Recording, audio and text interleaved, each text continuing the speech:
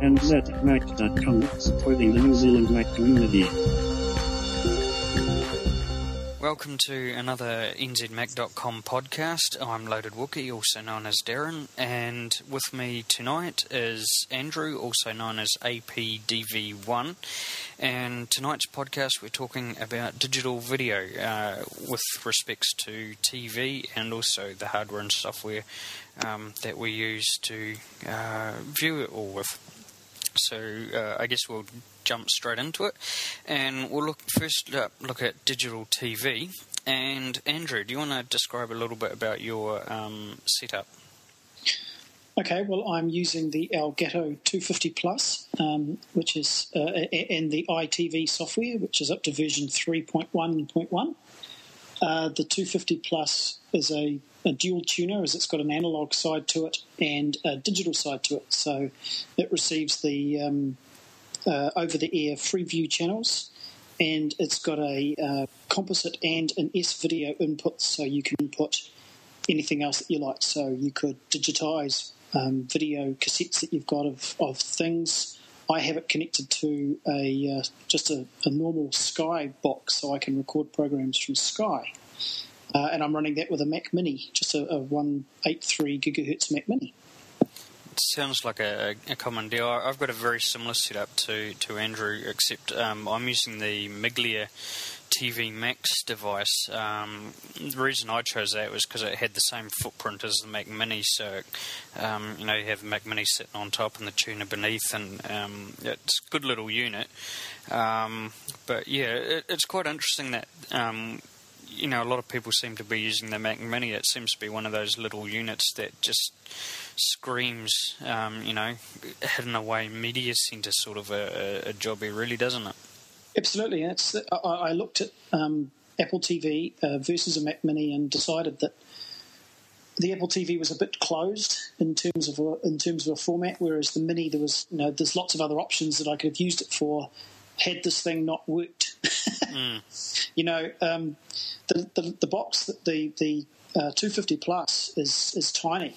It's the size of a cigarette packet, really. Yep. And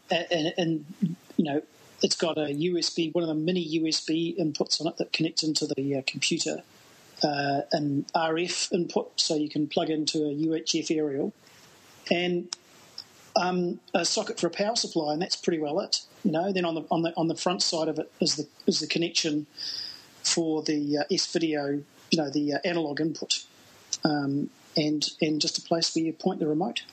It's tiny. Yeah, that's the interesting thing about a lot of these this gear for the Macs is that they tend to be very simple, very straightforward. Someone who isn't technically minded can pretty much get it up and running pretty quickly. It's especially now when you got like all the ports being pretty much. They can only go in one way only. Different with the RCAs, but they're generally color-coded. So unless you're colorblind, it's pretty easy to set up. You can't really get it wrong. They're quite a really good alternative to the old DVD players and the recorders and the VCRs, really, aren't they? Yeah, well, I think they're far more flexible. The best thing, one of the great things with iTV is the ability to have a program guide in it. And there's a website that you can go to where you can download the information for every channel that this country has, whether it be something small like Triangle TV, the little local stations that are all regional stations, all the Sky stuff, and all of the Freeview stuff as well. And I download it every week. You could download it every day or every hour if you want to update it. And then it's essentially the same as running any other program in a Mac. If you want to record something, you click on the button, and at whatever time it starts to record, which is it's probably it's easily the simplest system that I've come across. Yeah. Even better than something like G-Code, which was fairly simple to do, but. Oh yeah, the whole G-Code, I remember that. So long as you got hard drive space, it is very simple. It is just like using any other program on a Mac, I reckon. Yep. Yeah, that it is. The whole Mac sort of idea is really in the software, really, isn't it? You know, it's just you can't. If you know how to program a VCR, in fact it's a lot easier because you've got a keyboard and mouse, so it's a lot quicker and exactly things like that. So yeah. But on the other side of that, Darren, you don't have to have a keyboard and a mouse. I run it all with a universal remote. I sometimes use a keyboard and a mouse because getting through menus is a little bit quicker, but just going backwards and forwards on a universal remote, it's just as easy to do it that way. Yep. And then you don't have to have the keyboard and mouse, which puts a few people off, I think, because then it becomes a computer again as opposed to an entertainment centre. Yeah, yeah. In terms of the tuner, TV tuner, now you're saying the 250 plus, just for those out there, that will allow you to connect to the Freeview digital stations, won't it? That's right, yep. Yeah, so you don't actually need the Freeview decoder as such, do you? No, it's a digital tuner, so it picks up all of the digital TV and the radio as well. I think national radio and concert broadcasting over there as well. Then you've got the all of the channels plus Parliament and what's the other one that makes me laugh? Oh, the Loop. You've got the HD Loop that Freeview put out there just to show off what it can do. Oh, okay, yep. Yeah, all in this little box. And it has an analog tuner in it as well, which I've never used because everything else it goes through Sky. But if I didn't have Sky and I didn't have, actually no, I don't know why. I suppose if I was out of, somewhere where the over-the-air digital TV didn't work, then I could still use it to pick up the analog stuff that's out there as well. The other thing too is like you can use that because TV stations like Prime, that isn't available on the HD stuff because that's all run through Sky. So you'll be able to use the analog tuner to actually record the Prime broadcast. That's right. I do get Prime through Sky, but yes, I could get to it through the analog tuner that's in the box. One thing Phil asked us to talk about was the TiVo coming out for New Zealand. Have you had a look at that? What are your thoughts on that? I've only what everybody else has read really about what they're not going to do with it, like the being able to skip commercials like you can in America. What's the other thing? Oh, and the in the future you might be able to download movies through the internet connection and watch stuff from the TVNZ website. But essentially, I don't think it's going to be anything more than another digital video recorder with a TiVo badge on it at the moment and a program guide in it. It seems to be hobbled somewhat, but I can't figure out why. Yeah, I think a lot of that would probably be reliant on TVNZ and the likes because, a lot of the services that make TiVo such a great product in the States is largely down to the fact that there's so much competition in the States where, in reality, there's only sort of 3 competing networks in New Zealand. You got Sky, you got which operates on its own system. And then you got TVNZ and TV3, so, everyone's sort of not really that worried about recording and things like that, so they basically, and plus I suppose too the uptake of the likes of the digital TV and things like that probably isn't as flash as what they thought it would be. Yeah, that's right. So a lot of the services that TiVo would have offered, and thrown to the fact that New Zealand has pretty pathetic broadband, although it's starting to get better, it's still quite a long way off to what the States have. So I think a lot of it, the features that are hobbled on the TiVo largely come down to those couple of factors, but it's rather ironic that you can actually sort of get around those limitations with the likes of the Miglias, the the Elgatos and also even iTunes movie store. Well, that's true. It would be nice to have TV in iTunes in this country, but then, you can watch episodes of Lost. I think I've seen Lost online, which is a TVNZ program, and I know that you were able to watch the Underbelly program that was on just recently as well as a TV3, as a program that's on TV3 that's not a local product. So I'm not sure why we don't have TV here. There's TV shows in Australia on iTunes, not just the locally made stuff, but things like House and some of the other great American stuff that there is out there at the moment. You can get for, I think it's $2 or maybe it's $2.50 an episode. Just like you can in the American one. Yeah. Why that hasn't come here, I don't know. I agree with you. I would much rather pay for the TV series and sort of have it just. I mean, it worked out. I think it was a day after the original broadcasting. Yeah. And it's sort of, I think really that sort of service, as with anything, is being held up by the big media companies. I know like those shows that you mentioned, you have to more or less watch them on the web page, and the web page is like, it's a pretty pathetic quality. Oh, it is totally pathetic. Yeah. So, you're not really getting the benefit of the fact that it's available offline sort of thing. Whereas with iTunes, you get it at full resolution and all that sort of thing. But, I think there's too much control over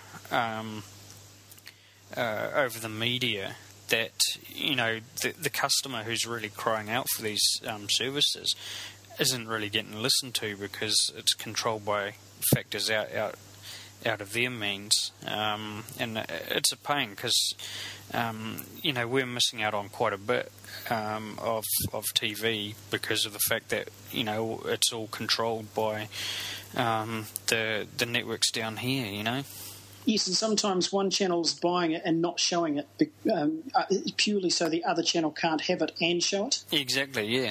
There's still goes on, and then they bury it and show it at 11:30 at night and say, "Oh well, we did show it, and it's not our fault that nobody watched it, and it rated really badly." And they use that as an argument. Yeah, but I mean, the ratings would have been a hell of a lot better if it had been, because I've seen lots of shows like that die because of that. Shows like Stargate used to be on Fridays at not 7, was it 8 or something like that, and had a strong following, and then they decided to switch it to Saturday afternoons and got a badge following, and so they, it sort of went by the by for a good few seasons until TVNZ decided to pick it up again, There's lots and lots of shows like that. I mean, Curb Your Enthusiasm is a good example. Yep. And 30 Rock at the moment. I can't understand how 30 Rock... I can't remember the program that it was replaced with, but it was horrible. It was on TV3 on a Sunday night, and they took it off and they put on repeats of some horrible, generic American comedy. And I don't understand that. And, I mean, TV3 are burying stuff on C4 these days. Yeah, that's sort of their throwaway channel, really, isn't it? Yeah, they're trying to turn it into their version of MTV, which is take all the music off it and make, programs that are squarely aimed at teenagers. Yeah. And then sort of after 8:30 or 9:30 at night, putting on a few... 24 is on C4. Which is, I'm not a fan of 24, but I know that there's a lot of people who are. So I don't know how these, how or why these decisions get made, but it all seems like, it's like hoarding. We got to have all of the toys, so nobody else can have them. Yeah, exactly. So and I don't understand. Again, it was the same with the movies. It's surely they're better off having them out there and people buying them, or having at least the opportunity to buy them, than not. Yeah, exactly. So the other ones Phil wanted us to have a look at was the MySky HDI. Right. And to be honest, I have a big problem with this. It's not so much the the device itself, my issue with it is what they're marketing on TV as opposed to what you actually get.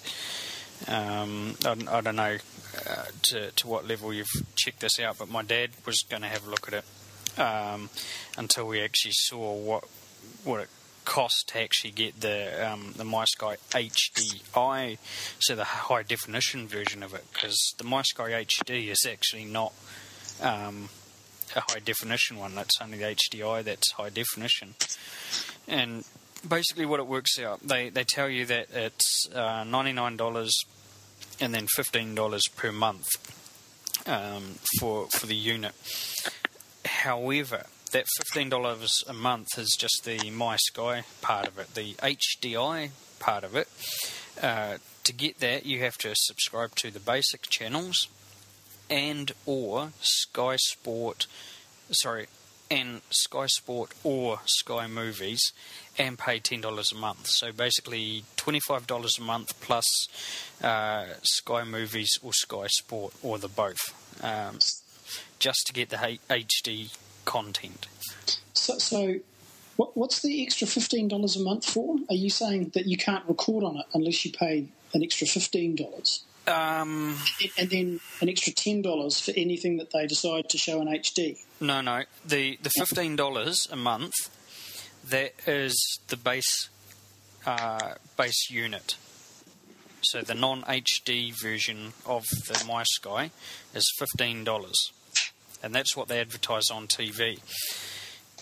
But to get the HD access ticket, which allows you to watch content in high definition, you have to pay $10 a month extra. So now it's already $25 a month. Plus, you have to have the Sky Sport and or Sky Movies. Because those are the only channels that they show HD content on, right? Yeah, at the moment I guess that is the case. Well, I suppose if you have to have the basic package, they must be able to distribute HD on the basic package as well. But obviously they sort of want to milk this HDI thing. So they're not really giving you the big picture on the television advertisement. I suppose it's probably there in the fine print, but I mean, unless you're recording the ad and able to read the fine print, then they're not really telling you the truth about what sort of deal you're getting, really, are they? Well, no, I'm reading the fine print right now, and I'm struggling to understand what it actually means. But the thing for me, and I've not looked into it as closely as you have, obviously, I couldn't get over the $600 fee and you don't own the box that they want you to pay. Actually... Okay, so that they have a way around it where you pay... You can pay it off. You pay, and maybe this is the $15 a month thing. Maybe that's what that is. Because I'm not seeing in the ad that I'm looking at, which is in the Sky magazine, anything about the $600 upfront cost for the box, which is when they brought this out. It was the thing that I immediately thought, well, why would I want to pay $600 for a box that I'm not going to keep? And whilst I don't want to keep it. I don't want to, it's...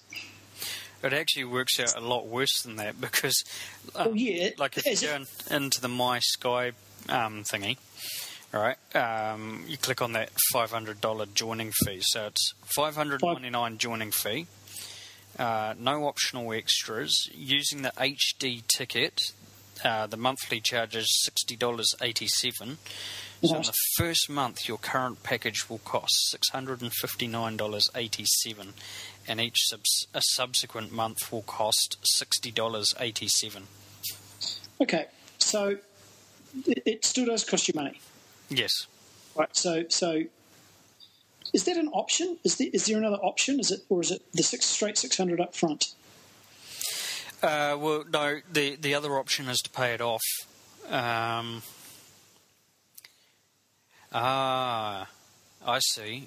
It looks like that if you pay it off, you have to buy the extra, pay for the extra movies. So, say Sky Movies plus the ticket.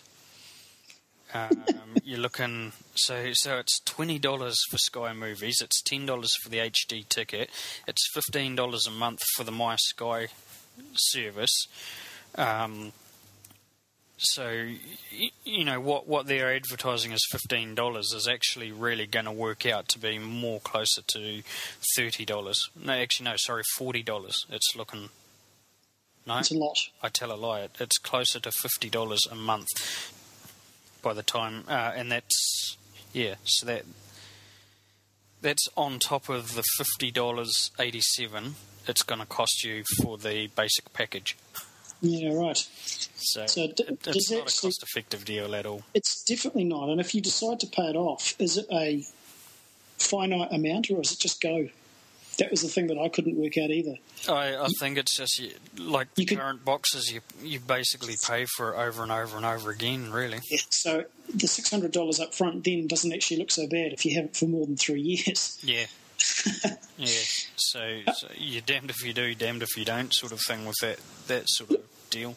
Well, that was the thing, and I don't have an HD TV, so it wasn't exactly something that was on my radar. Well, there's no point in having it. Yeah, you'd be able to save yourself basically, what, $20, $30?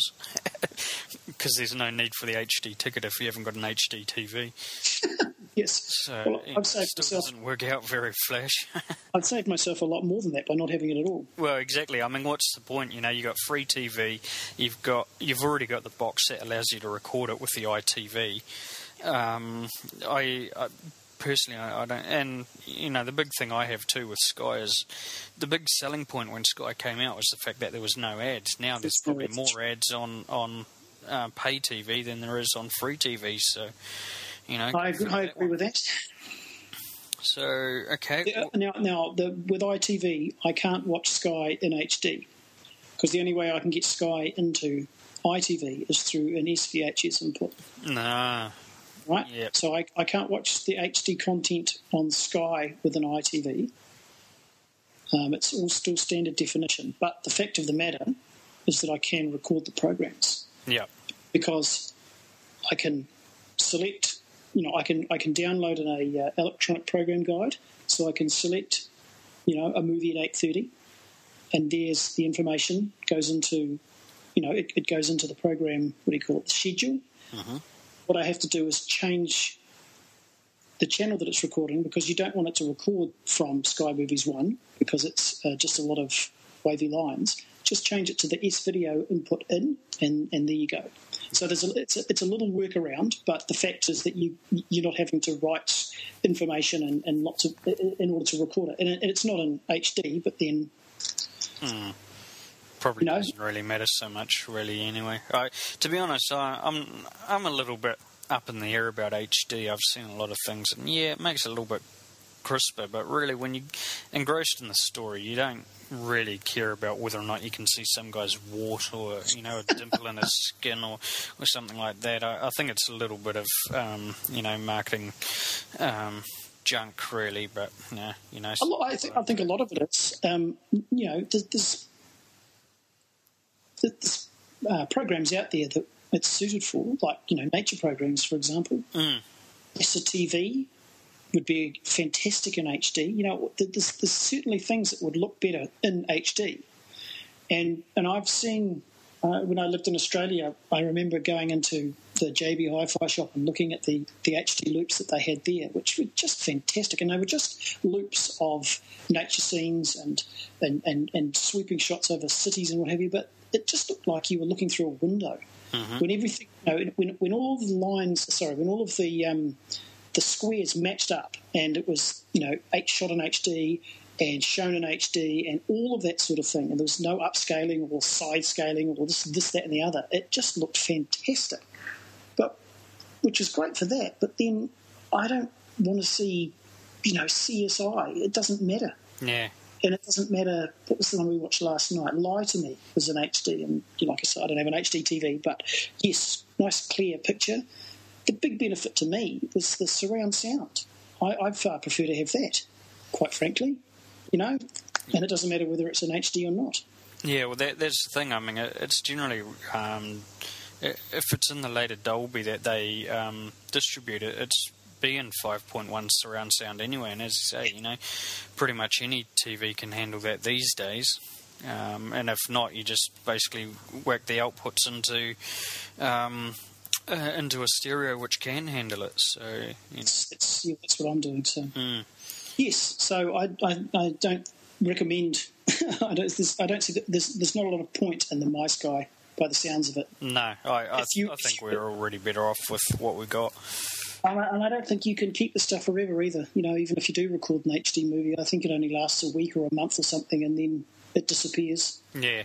I'm not 100% sure about that. So I got a funny feeling it does disappear. I think probably because of hard drive space, it clears it and all that. But it's a service that you pay for, sort of thing, and I don't think you really get your money's worth out of it. No, and I think that's the other thing with TiVo as well, is that you're limited to the hard drives. The hard drive they put in it. Mm. So yeah, you're going to run out of space, and when you're looking at what is it? It's 2.7 gig a minute. No, it can't be right. An hour. That'll be about right. Yeah. An hour for full quality .264 video with the surround codec as well as the just a normal AAC one as well. Yep. So it gets up there. It gets up there a lot. I've got a terabyte of hard drive space connected to the Mac Mini with the television, and two 500 gig drives, ones that does all the recording, and then another one which has the stuff I want to keep on it. Mm-hmm. And it's certainly I've only had this for just over a year, and I'm looking at 500 or 600 gig. So there's a lot. It gets going pretty quick. Yep. Yeah, definitely. If you want to keep it. The thing with ITV as well is that you can shrink it down to iTunes size, so you can actually run it through. It's got its own bits and pieces in it, so you can make it into a smaller file if you want to. Yep. If you want to keep. One thing I noticed with the Elgato package, apparently, or I don't know whether or not included in your disc, but apparently it also comes with a light version of Toast, Roxio Yes, it Toast. Does. That's right, it does. So you can basically go straight to DVD if you wish to. That's right. Right out of the box. I've never done it, but you can. I know that you can. I have a Toast anyway, but I've never tried it. Although I have made DVDs of stuff that I've recorded from the TV for a friend of mine who wanted it. It was something that he was in, and he was going to use it as a Christmas present. So I have actually taken it and put it onto DVD, and I think I must have used Toast. Can't think of anything else I would have used. Yeah. Well, that leads us nicely into the next section, which is software. So,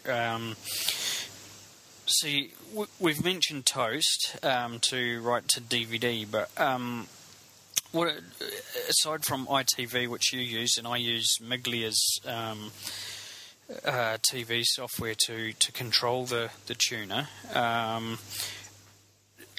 What sort of software would you use in terms of not so much TV, but say getting video off DVDs and putting them into a digital format on a I suppose it's digital anyway, but onto your computer for playing sans CD or DVD? I'm in the middle of it would seem to be a never-ending a project of putting all of the DVDs that I own into hard drive, because then they just become backups, and it's simpler with using Front Row to get to movies and TV series and what have you. Just like you get to the TV if it's all in the same place, and it's all part of my plan of never having to get off the couch ever again. And to do that for DVDs and what have you, I use Mac the Ripper. Yep. And the other one that I use is Handbrake, which converts anything to anything, I suppose. When you look at it, all this got different preset codecs for different devices, so I can convert something for Apple TV I can convert something for an iPod. I can convert something for a PlayStation Portable, and all of the different things that you can think of. It'll take the DVD file and make it so it'll play on any of those devices. Yeah. So what version of Mac the Ripper are you using? Are you using the 2.6.6 or are you using the later 3.0? Or I've got both, and I've had more success with 3.0 than I have with 2.6. Mm-hmm. And I think it's to do with the newer, what you call it, getting around the what's the thing they put in the DVD so you can't. Yeah, the encryption. Encryption, thank you. Yeah. I think it's got a better version of that. 2.6 used to crash a lot on me. So yeah, I've got both, but I'm having more success with 3. Yeah. Yeah, I had to play with Mac the Ripper. The problem I had is well, it seems like the site's down now, so I don't know if that means that the software is completely utterly gone, or if the guy's been taken down, sort of thing. But it seemed like it was taking forever to get a new version out, and I suppose the original Mac the Ripper 2.6.6 and all that, they were pretty much in the same boat. It took ages to update. But I think, with the legal challenges and all that are floating around with the RIA and the MPAA thrown in their 2 cents worth, I wonder how long the likes of the Mac the Ripper, even though there are legit uses of that software, I wonder how long they're going to last. Handbrake is actually a good tool in the sense that they actually get around the copy protection issue by not being able to rip DVDs natively that are encrypted.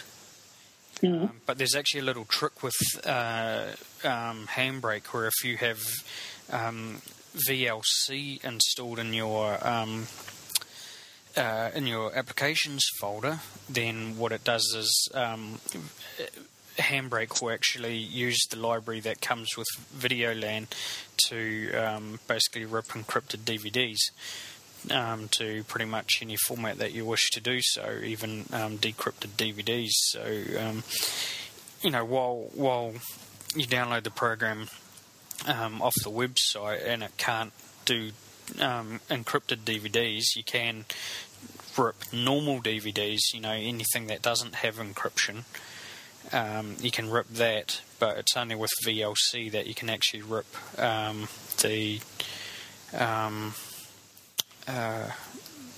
the encrypted stuff. So that's one way around that. So do you use Handbrake when you've got an existing, say, AVI or MP3 or something like that MP2 to convert, or what? Yes, I have done that. I tend to make them all into Apple TV or iPod stuff. Really, is what I end up doing, purely because I know that it's going to play in a Mac more than anything else. But I decide. I rip a movie, and if it has benefit having 5.1, then I'll just pull. Rip the whole thing and store it on the hard drive, and it plays like a DVD. Otherwise, I'll just use Handbrake to just make a smaller version of the file and not really worry about the surround sound. Well, the Dolby Digital stuff. Although the latest version of Handbrake, it'll actually conserve that. So if QuickTime ever catches up and plays, the Dolby Digital stuff, it's already in there and ready to go. Well, supposedly it can do. Ever since basically iTunes 8.0 was released, they released QuickTime at the same time, and it's supposed to handle all the. I think it goes beyond 5.1. I think it's almost reaching 7.1 surround sound. Oh yeah. that's what they say. Whether or not that's the case, I don't know. Maybe you only get that benefit if you're using the optical ports on the Mac. I don't know. Well, that's what I'm using, and I've not had any luck. But then, yeah, it's the digital badge, the 5.1 badge, has not come up on the amp. It usually tells me what the audio is if it's around in my amp, and it's never come up with anything that has supposedly got the 5.1 sound gone down with it. And it's the same with there's the Simpsons on Sunday, which was in the new widescreen and 5.1. I recorded it, and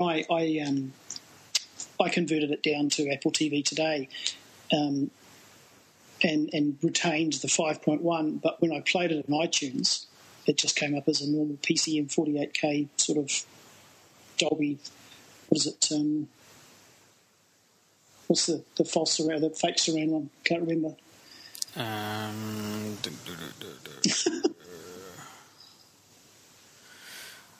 not too sure, actually. Digital Dolby. I can't remember the name of it, but everything's in it.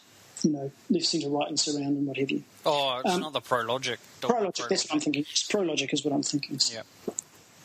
So, I might be doing something wrong somewhere, but yeah.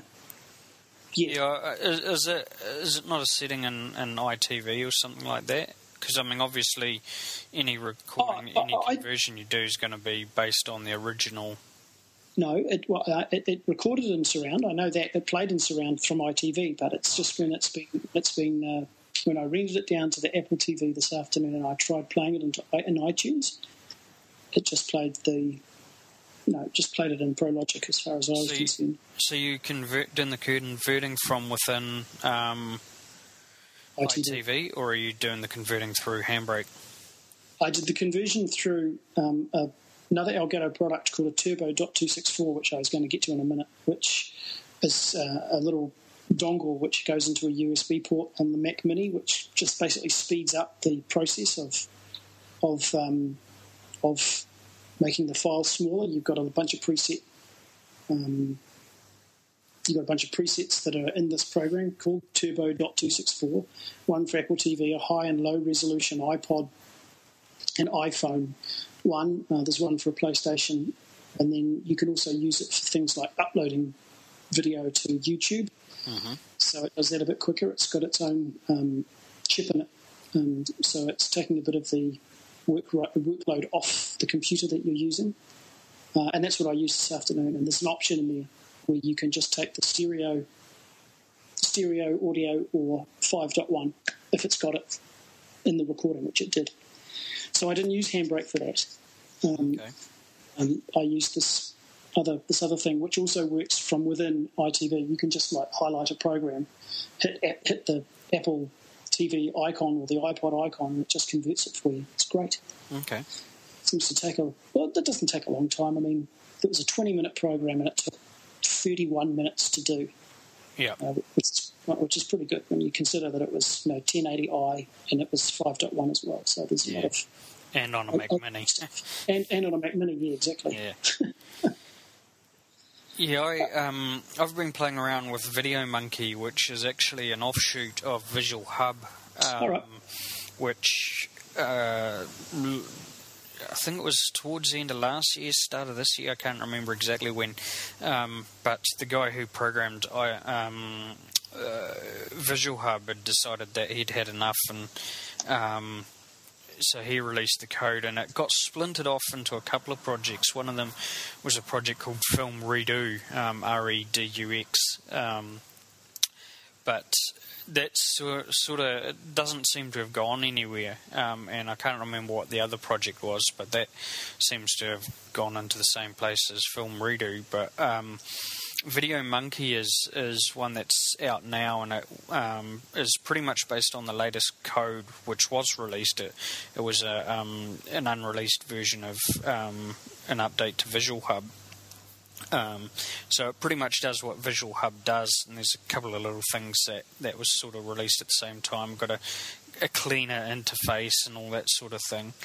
So that actually works pretty well. It needs a little bit of fixing to get it to speed up. I mean, it can take some ludicrous times, even on a MacBook Pro, whereas Visual Hub sort of didn't take too long on a MacBook Pro.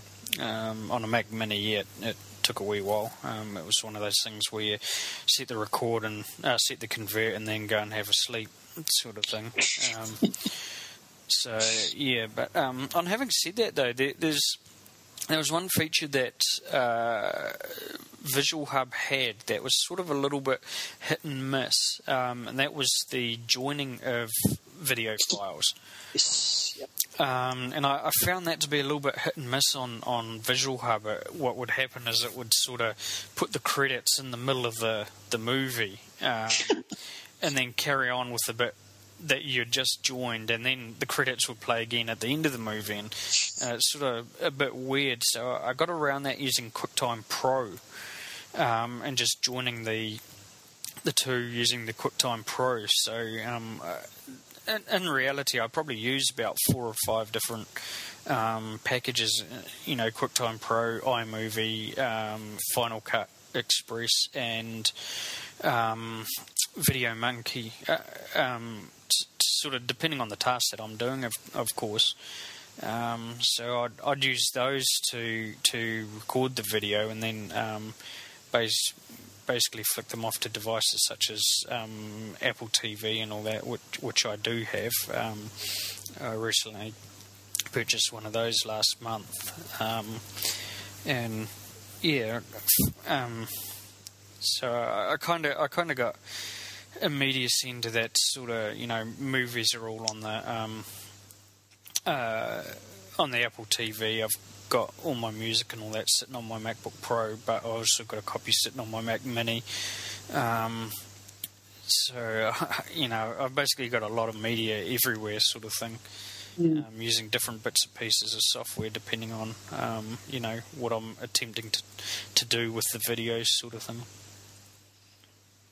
But do you can you stream media into the Apple TV? Does it have to reside in the hard drive in the Apple TV? No, you can stream it. Basically, you just share your iTunes library, and then it can hook into the iTunes library without synchronizing any of the videos. So it'll just stream it straight off the iTunes library. So, if, for example, if I was to put an Apple TV in here, all of the stuff that I have on external hard drives, I could get to through the Mac Mini, if that makes sense to you. Through, like, down an Ethernet cable or over an airport network. Yes and no. Like, it wouldn't pick it up off a hard drive directly. No, but what I mean is it would go through it would talk to the Mac Mini on a network. Yeah, it does it all through iTunes. So if you point iTunes to... because you can have your iTunes library sitting anywhere. Oh, okay, so it's kind of like Front Row, in that you can actually get to other libraries in Front Row as well, not just the one that you're using. For example, in the Mac Mini, I can get to my iTunes on the MacBook Pro in Front Row. I just need to select that as the source. So it sounds like that. Yeah, basically that, yeah. So long as the library's shared in iTunes, so iTunes has to be running on each of the devices that you want to connect to, and then you can just hook into those libraries and get them that way. Okay, all right. So, yeah. I quite realise that. Then that sort of doesn't really matter about the hard drive size then, I suppose, to a large extent. Not really. I mean, I hacked mine and stuck 160 gig into it, and the only reason I went the 160 was because that was the only one available at the time. Because the problem with the Apple TV is they're using IDE hard drives as opposed to SATA. Oh, right. So if I had SATA, if it had SATA, I would have actually whacked in a 500 gig, and then not worried about anything, sort of thing. But yeah, you're sort of limited by the technology that's available there. At the moment, the largest IDE that I can think of in 2.5-inch size was 250 gig. Oh, okay. So not only is it IDE, it's a little laptop-sized IDE. Yeah. You'd never fit a 3.5-inch, not in that space. Because you're looking... it's just under half the thickness of a Mac Mini, or half the height of a Mac Mini. Oh, right. I'm looking at my one right now. Yeah, okay. I have seen them, but I've just not registered it, I suppose. Slightly higher than the AirPort Extreme. Oh, okay. It's all the same box, just with different stuff in it. Well, it's not really, because it's quite a bit bigger than the AirPort Extreme. It's probably about half the size of the AirPort Extreme again. Oh, okay. So it's quite a big footprint compared to the AirPort Extreme, but you got to also remember that there's unlike the AirPort Extreme, it's got RAM, it's got processor and things like that to sort of do. One advantage of the Apple TV cool. is... Sorry? And keep cool. Yeah, it does tend to get a little bit hot. But one advantage of the Apple TV is that it you can actually do AirTunes through it. Oh, okay. So you can stream all your music to the Apple TV and then off to your to your stereo. And what you mean by that is that you don't have to have an Airport Express to do that. Is that right? Exactly. Yep. So long as it's on the network, so it could be physically wired in, you can stream it to the Apple TV and then out to your stereo. Wow, that's pretty cool. Yeah, that was a feature that was I thought was I kind of stumbled across it, and then I thought, hey man, that's actually really, really awesome. It works really well. So which I guess leads us now into the section on hardware in terms of. Hang on a sec, Darren. We should talk about VLC. Oh, VLC, yes. The alternate DVD player for all of this. You know, I do use VLC, but to be honest, I prefer QuickTime with the Perion plugins.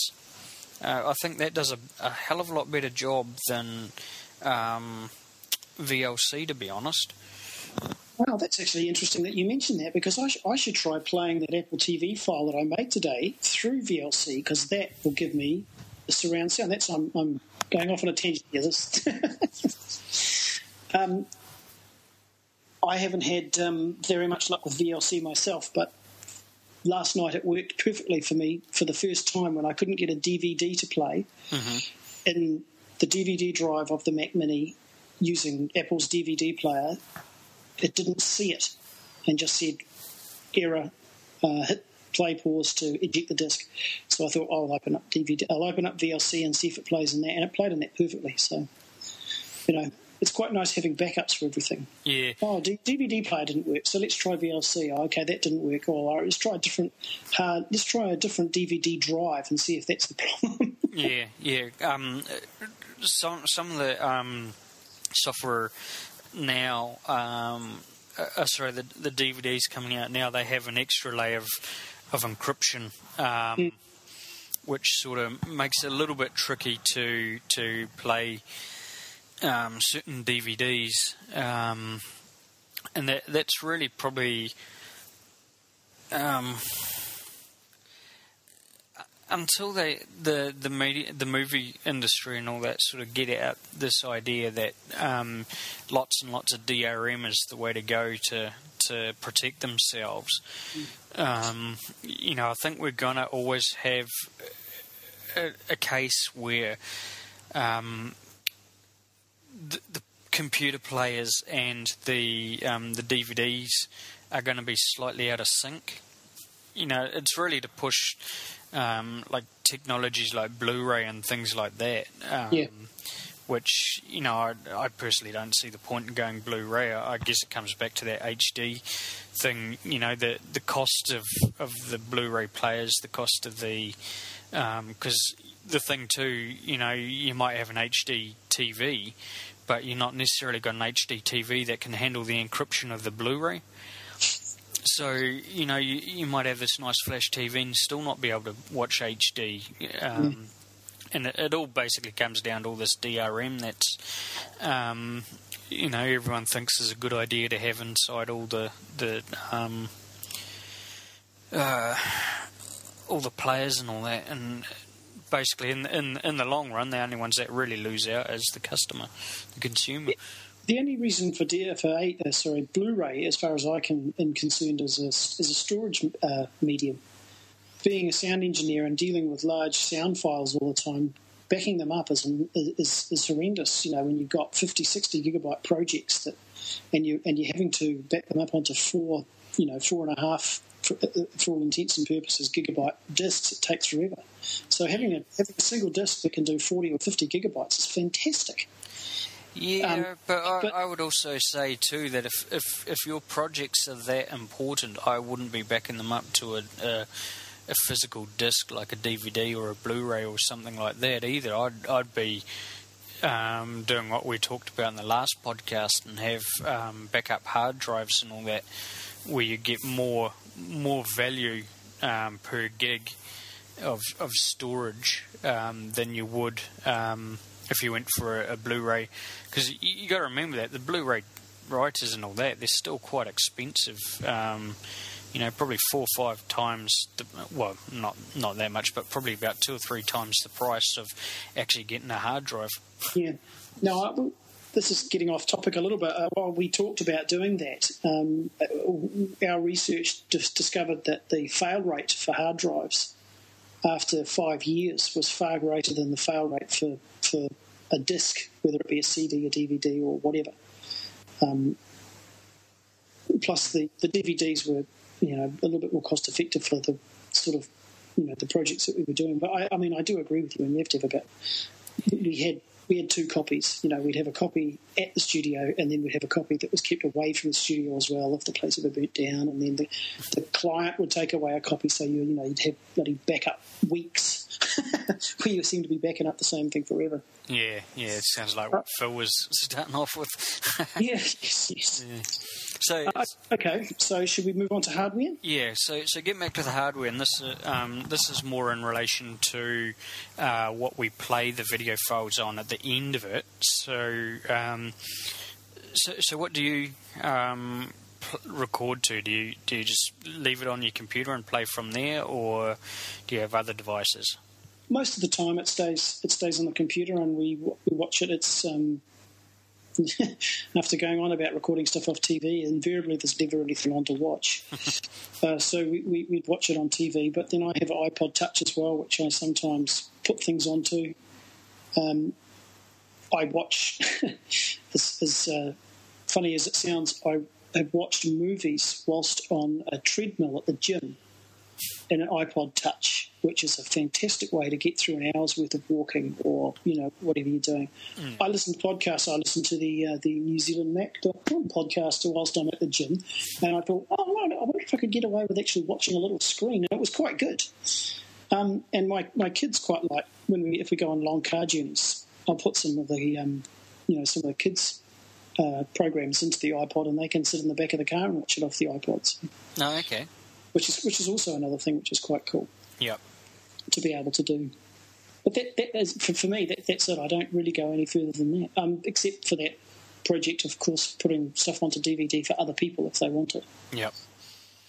Yeah, I got a number of ways. I normally just I'll either have it sitting on the Mac Mini, which is hooked up to the TV, or I'll put it onto the Apple TV. If it's the purchase content, I'll sync that onto the Apple TV and just play it from there. And also with the Apple TV, if you've got an internet connection, you can actually purchase from the Apple TV. So I'm using that a lot more now. I've only had it for a month, so sort of still filling that up a little bit at the moment.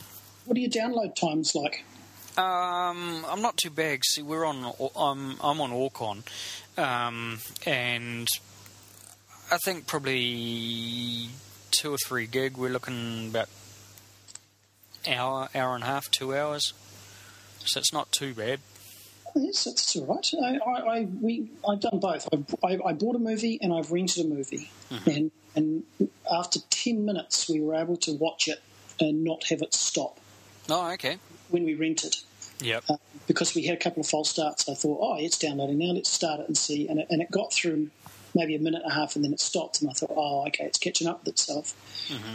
Let's leave it for 10 minutes. And I specifically timed out 10 minutes because I thought that's going to be more than enough time. And it was. It was an hour and 40, the movie. Yep.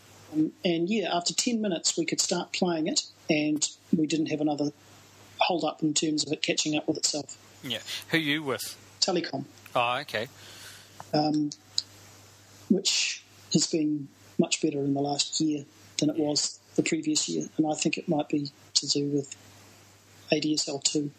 Yeah, I think, because you will be in Wellington, so you'll be getting decent speeds. I mean, everywhere else, their mileage might vary. I'm 800 metres from an exchange as well. There you go.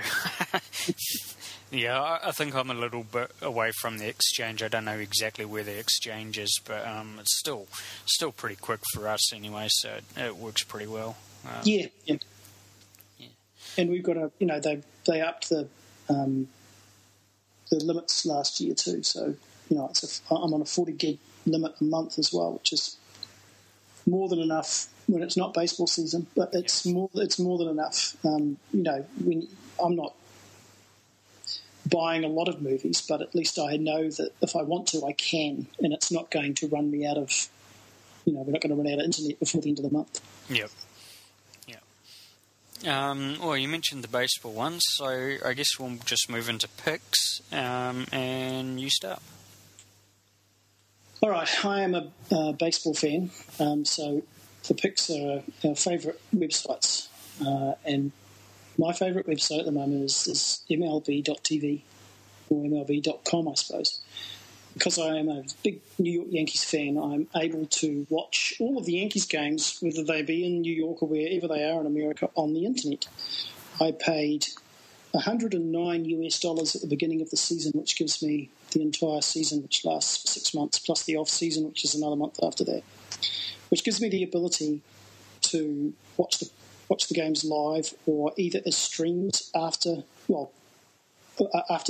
games is finished as streams. But this year, because they're using the Flash player, it comes with DVR control, so I can stop it if I want to go make a cup of tea, or if something comes up, and then I can start it again. I can rewind it. The really good thing is if I wait for half an hour after the game started, I can flick through all the innings breaks, which are the ad breaks on TV, which just comes up with a slide. So that's one of my favourite ones. And there's an application for the iPhone called Game Day, which is a way of which is a, what do you call it, an animated version of that sort of thing. Where it's just the statistics come up, plus it has the radio broadcast as well, which I find fantastic. I'm probably one of maybe 3 people in this country, if that. What's the next one? Oh, the next one is Airfoil, which recently has come into its own as far as I'm concerned, because they released an iPod version of it. And what Airfoil is it's an application that's been around for years, made by Rogue Amoeba, is that right? Who are the people that do the recording program? Is it Wiretap? I know. Yep. I know it's not Wiretap, is it? It's the other one. No, they do. I'm pretty sure it's Rogue Amoeba that does Wiretap. Which we're not talking about. We're not talking about it anymore. Yeah. I'm not sure if it's anyway. They have this program called Airfoil, and what it does is that any sound that your computer can make, you can send to Airfoil and send it to an Airport Express. So it's not. It doesn't just limit you to sending iTunes to your Airport Express. So, for example, if you, here's a good example: the NZ Mac radio widget. I can send audio to the Airport Express and listen to the radio wherever the Airport Express is. But in the last couple of weeks, they introduced an iPhone and iPod app, which is called Airfoil Speakers, which essentially turns your iPod or iPhone into Airport Express, so you can send the audio from your computer to your iPod over the local network. There's also a computer version of this, so you just download it for free from their website. And I have one of these in the Mac Mini that's in the lounge, so I can listen to music that's in the laptop that just lives in the dining room. So you're able to stream and sync any sound that your computer can make anywhere around the house. So, I can listen to radio in the bedroom. I can listen to the music that's in iTunes or, anything. There's a video bit that goes with it as well, because there is a delay that comes with it whilst it goes through the process that it's got to go through. Mm-hmm. And it delays the video, so the video and the audio is in sync. It's got its own little video player in it. And it's just fantastic. Does that allow you to, say, basically turn on all the airfoils in the place and send the same stuff out to every single one of them? That's right. That's a very handy tool. When I am forced, a lot of the time, having young children, you find you lose control of the TV sometimes. And what I can do, which I find quite cool, is I can sit on the couch and spend time with my children with a headphone in one ear, listening to a podcast that's playing from my computer. If that's not on my iPod, I haven't had to download it into my iPod or whatever, and I can listen to it across the network at home. And I've done that a couple of times, and being able to listen to all of the music that's in my iTunes library rather than the 16 gigabytes that I can fit into the iPod, that sort of thing. Yeah. Again, the same being able to listen to the radio, internet radio. So, I'm a fan of lots of radio stations around the world, plus the ones that are in this country. So I can do that. My other pick is Wonder Radio, which I'll talk about in a second. But the fact that I can do that is just fantastic. And then the other cool thing is when you're doing things throughout the entire house, set the iTunes going, and then you can have it playing out of every set of speakers that you've got going in the house. Yep. Without having to have an Airport Express. I know it's the Express does other things, but in terms of AirTunes, it's fantastic. It really is. I highly recommend it. It's $25 I think to buy. Obviously, well, maybe not obviously, but you need to have the airfoil application on one computer in order for all the rest of it to fall into place. There's no point in downloading the iPod app and expecting it to magically work, because it doesn't work if you don't have the application. Exactly. You'd have to have a server to start off with, which would then push it out to everything else. I will talk about Wonder Radio as well, which is an application, again, for iPhones or iPods, which is essentially internet radio. Any internet radio station that I've been able to think of, is in this app. So you can listen to national radio, any of the stations in this country that I can think of come up in this one. I've gone through 3 other radio applications for an iPod that have all failed as far as I'm concerned, because I can't get particular radio stations because they are streaming and the Windows Media or whatever the other ones are that this particular application doesn't do. Wonder Radio does everything, any radio station I can think of, plus things like police scanners in America. It also does air traffic control from all around the world. You can listen to air traffic controllers, which is fascinating if you've got nothing better to do, or if you've got trouble sleeping. In fact, just put that on, you'll be asleep. You'll be asleep pretty quickly. But it is again, if you're interested in radio and wanting to listen to radio on your iPhone or your iPod, it's a fantastic application. So that picks up any radio station that is broadcast through the net. Through the net, that's right. It's not like an FM radio. Yeah. It's an internet radio player, I guess is what you'd call it. Yeah. So, say, likes of The Rock and More FM and all that. That's right. Yep. So that's quite handy too. Cause all I did, it comes with preset stuff in there. It's an American app, I guess. It comes with the preset stuff in there. All I did was write National Radio New Zealand, and it came up with everything it thought that was. And the top one, Radio New Zealand, Radio New Zealand International, Radio New Zealand Concert, and there they all were. And I was putting obscure ones, and the small little regional station that there might be in sort of South Napier, and there it was. It's got a great It's not just the fact that it can find the stations; it's the fact that it can play it. Yeah. It has the ability, because there's the 3 different flavours of encoding or whatever it is. You've got Real Player, Windows, and QuickTime. Yeah. It can play all 3, whereas the other applications that I tried, it would do one and not the others. So you'd get some but not all. Oh, so do Windows Media. It has to, because that's how Radio New Zealand broadcast or internet broadcast, and it gets that. So. Oh wow, that's really amazing, because not even QuickTime can sort of handle that format unless you got the was it the Flip for Mac plugin? That's right. So yeah, no, that's quite interesting. This is a really cool thing. It's $8, I think. I paid for it, and I was sort of umming and ahhing about it because it was on for an iPod app. It was on the expensive side of things, and I was going, I've been burnt a couple of times here. Should I really try this one? And I'm just reading and rereading it and saying it said that it did all the stuff that I, hoped that it would. Yeah. And I thought, okay, I'll get it, and we'll see what happens. And I've been blown away by it. I don't I don't use a wireless very much anymore with various iPod speaker dock things around the house. I'm just slapping this thing into the kitchen to listen to the radio in the morning, and then and then at night time I listen to radio as well, and it's usually just the internet. Oh, especially now, with the large, as I said before, with having the large download limits now, it's nothing to be able to do that. Yeah, I mean, that sort of audio is not going to take much to do anyway. It'll be, what is it, generally they transmit them out at 24 kilobits a second. So. Oh, I suppose that's the other thing I should mention, is that it does, you can listen to it over 3G. Oh, yeah. And select the streams. I can't get it right there. The iPod, there it is.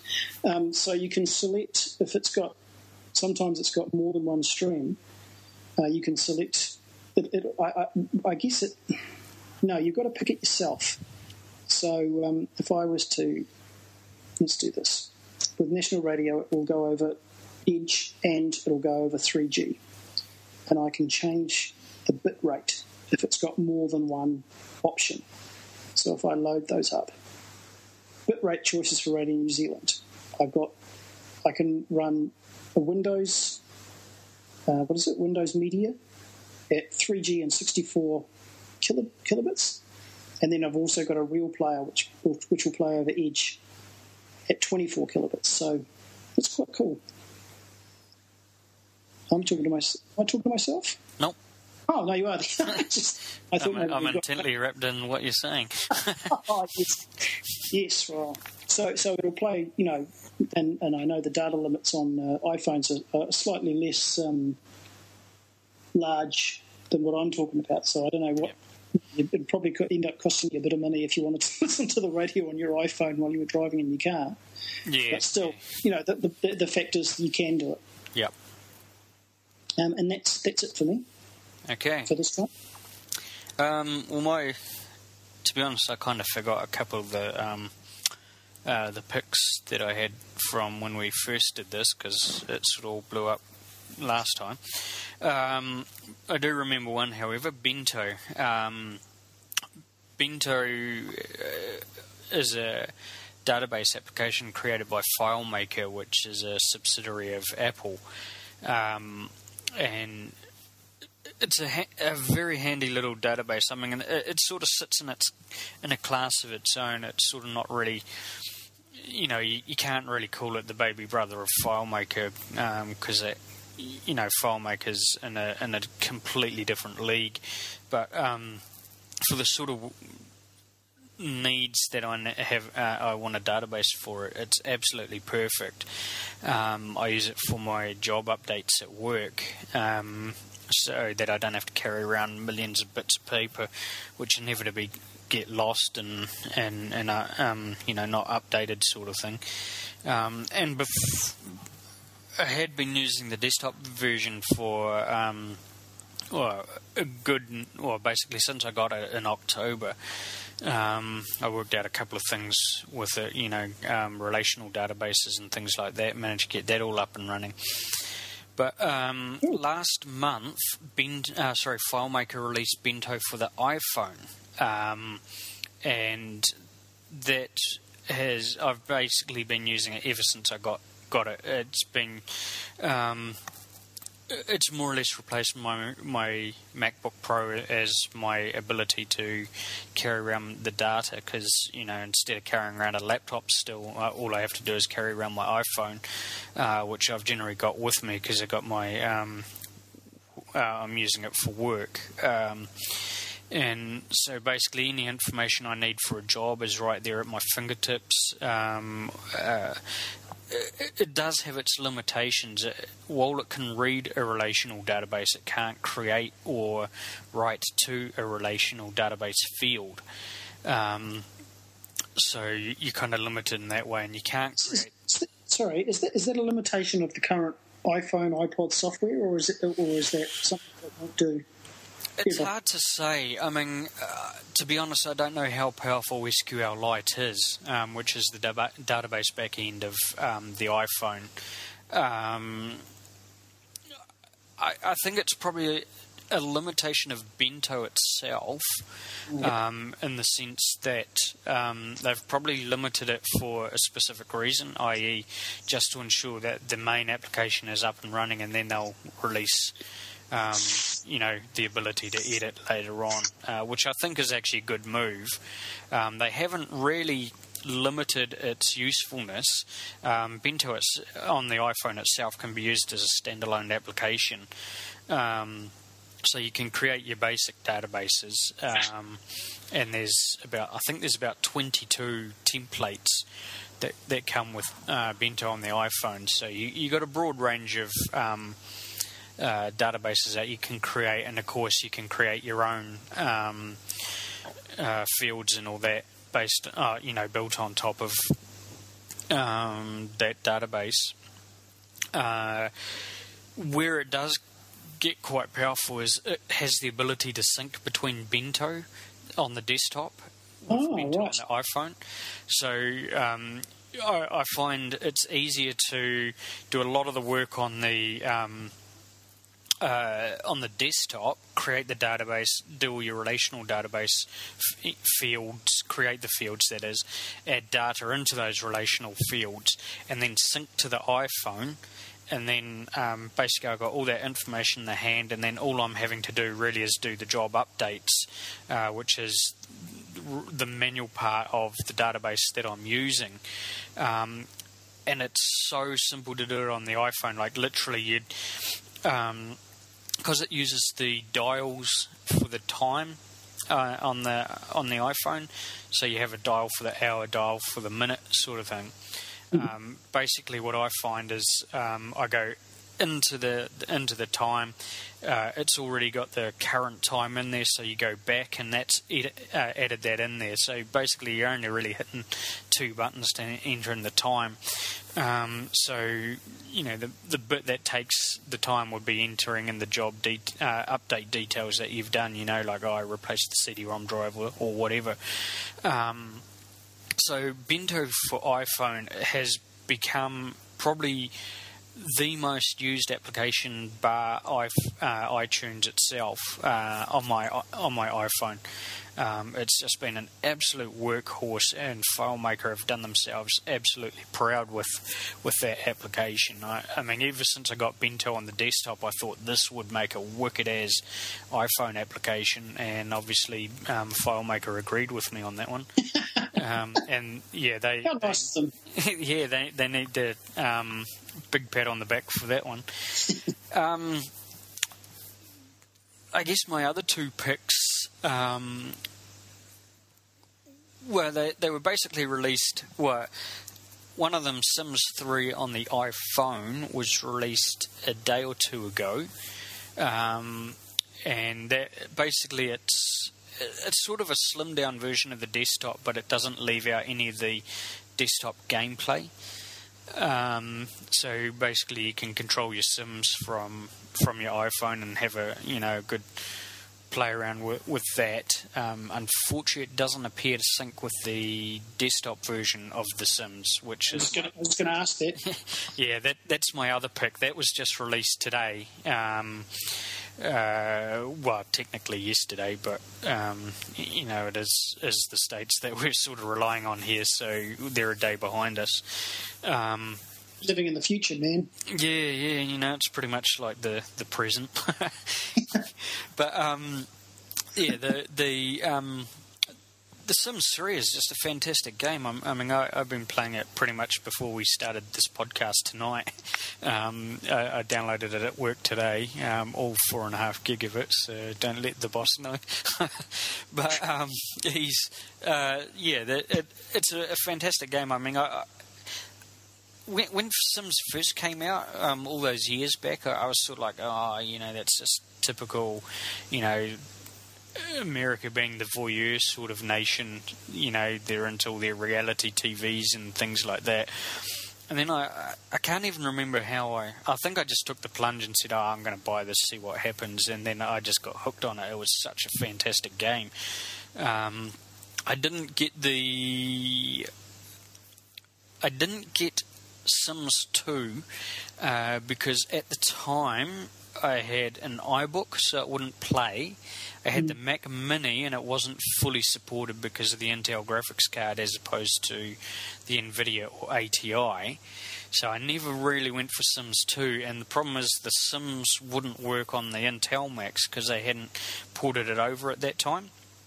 Right. So basically, when I sold my iBook, I sold off the Sims with it because I felt that it wasn't really going to be a much benefit running in Rosetta. I didn't really want to go there. So now that I got the MacBook Pro with the NVIDIA graphics card on it, I just love The Sims. Sims 3 is just a fantastic game. All the stuff that was there in Sims 1 plus a few of the features of Sims 2 have sort of been all rolled into one brilliant game. So on iPhone and the MacBook Pro, it works fantastically. I'll ask the same question as I asked before. Do you think in the future they will talk? The iPhone version will talk to the desktop version? I seriously hope so. I thought that if they did that, that would be the coolest. That would make Sims 3 just the primo game because, you could play around at night on with your sim and get them all up and running and all that. And then, when you got some downtime at work or something, over lunch or something, you can carry on with your sim on your iPhone and then sync it back and all that. I think at the moment, there's a big push to getting the Sims working kind of like cloud-based computing. You can buy stuff off the website and download it into the thing. But at the moment, it seems to be a bit flaky. I don't know if it's because it's like a new release game. The web end just seems to be real bad. Like there's a city I've been trying to download all day and I can't do it. And I think it's probably just because the game's so new that there's so many people just hounding the servers and they can't download everything properly. Either that or it doesn't seem to... It appears to be regionalised because there's a newzealand.mysims.com or mysims3.com, I think it is. So I'm picking it to regionalised service, so it may be that some of the features aren't actually available necessarily in the country at the time sort of thing. So there might be that sort of kind of like what happens with Apple when they'll update the American site, but it'll take a wee while to flow down to the other countries. Yeah, right. So I think if they sort the back-end stuff out, because you're supposed to be able to upload your Sims, but I haven't been able to upload my Sim to my page yet, so I think it will be a feature, and I think there's that possibility where you can sort of work between the desktop and the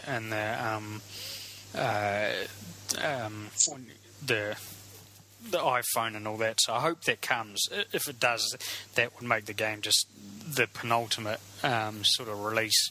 And as I say, the iPhone game is absolutely well done. They've put a lot of effort into it. It works really smoothly. The graphics are really good. crashes a couple of times, so they'll need to patch that up a bit. So there's probably a couple of times where you're going to have to reboot your iPhone. But I think, it is a reasonably intensive sort of a game, so that was bound to happen. And EA being EA, they tend to make quite a bit of bloatware and all that, and then sort of whittle it down over successive releases. So hopefully one day they'll bring Command & Conquer to the iPhone. That would be pretty cool. You'll never get out. Well, I don't have a life anyway, so... You have much of a commute to your job? Yes, but I don't think I'll be playing Sims while I'm driving to work. Oh, okay, all right. So if you're driving, they're going to ban you from doing anything other than breathing and looking straight ahead. If what I heard on the news today is anything to go by. Yeah, but it should be. I mean, seriously, mate, driving between Upper Hutt and Wellington is the scariest thing. You're seeing people put on their makeup and read the newspaper. Oh no, I know. From that point of view, I understand, but phone calls on hands-free devices. I have a hands-free device in the car. Yeah. Because I refuse to talk on the phone if I had to take, concentrate on trying to keep the damn thing under my ear. But texting is just anyone that texts, should have their license taken off them and with no chance of it being given back. Quite frankly, what do you think you're doing? Yeah. Exactly. Anyway, that's a long way off topic. So I guess that brings us to the end of the podcast. Hopefully this version will be recorded nicely, unlike our previous attempt. It's leaner. Yeah. Leaner one. It's a little bit more on time, so Phil might be a little bit pleased with that. So anyway, from Andrew and myself, I'd like to thank you all for listening to us. It's a very trimmed down version. Phil and Dave, who normally do the podcast, they decided to opt out because they weren't really too au fait on all the TV and digital video side of things. So it was just Andrew and us. So thank you very much for bearing with us, and keep subscribing to the podcast. Don't forget to continue going to the nzmac.com website and also its sister site nziphone.com, and we'll leave it there. So good night. The views and opinions expressed in this podcast are those of the guest presenter and do not necessarily represent those of nzmac.com.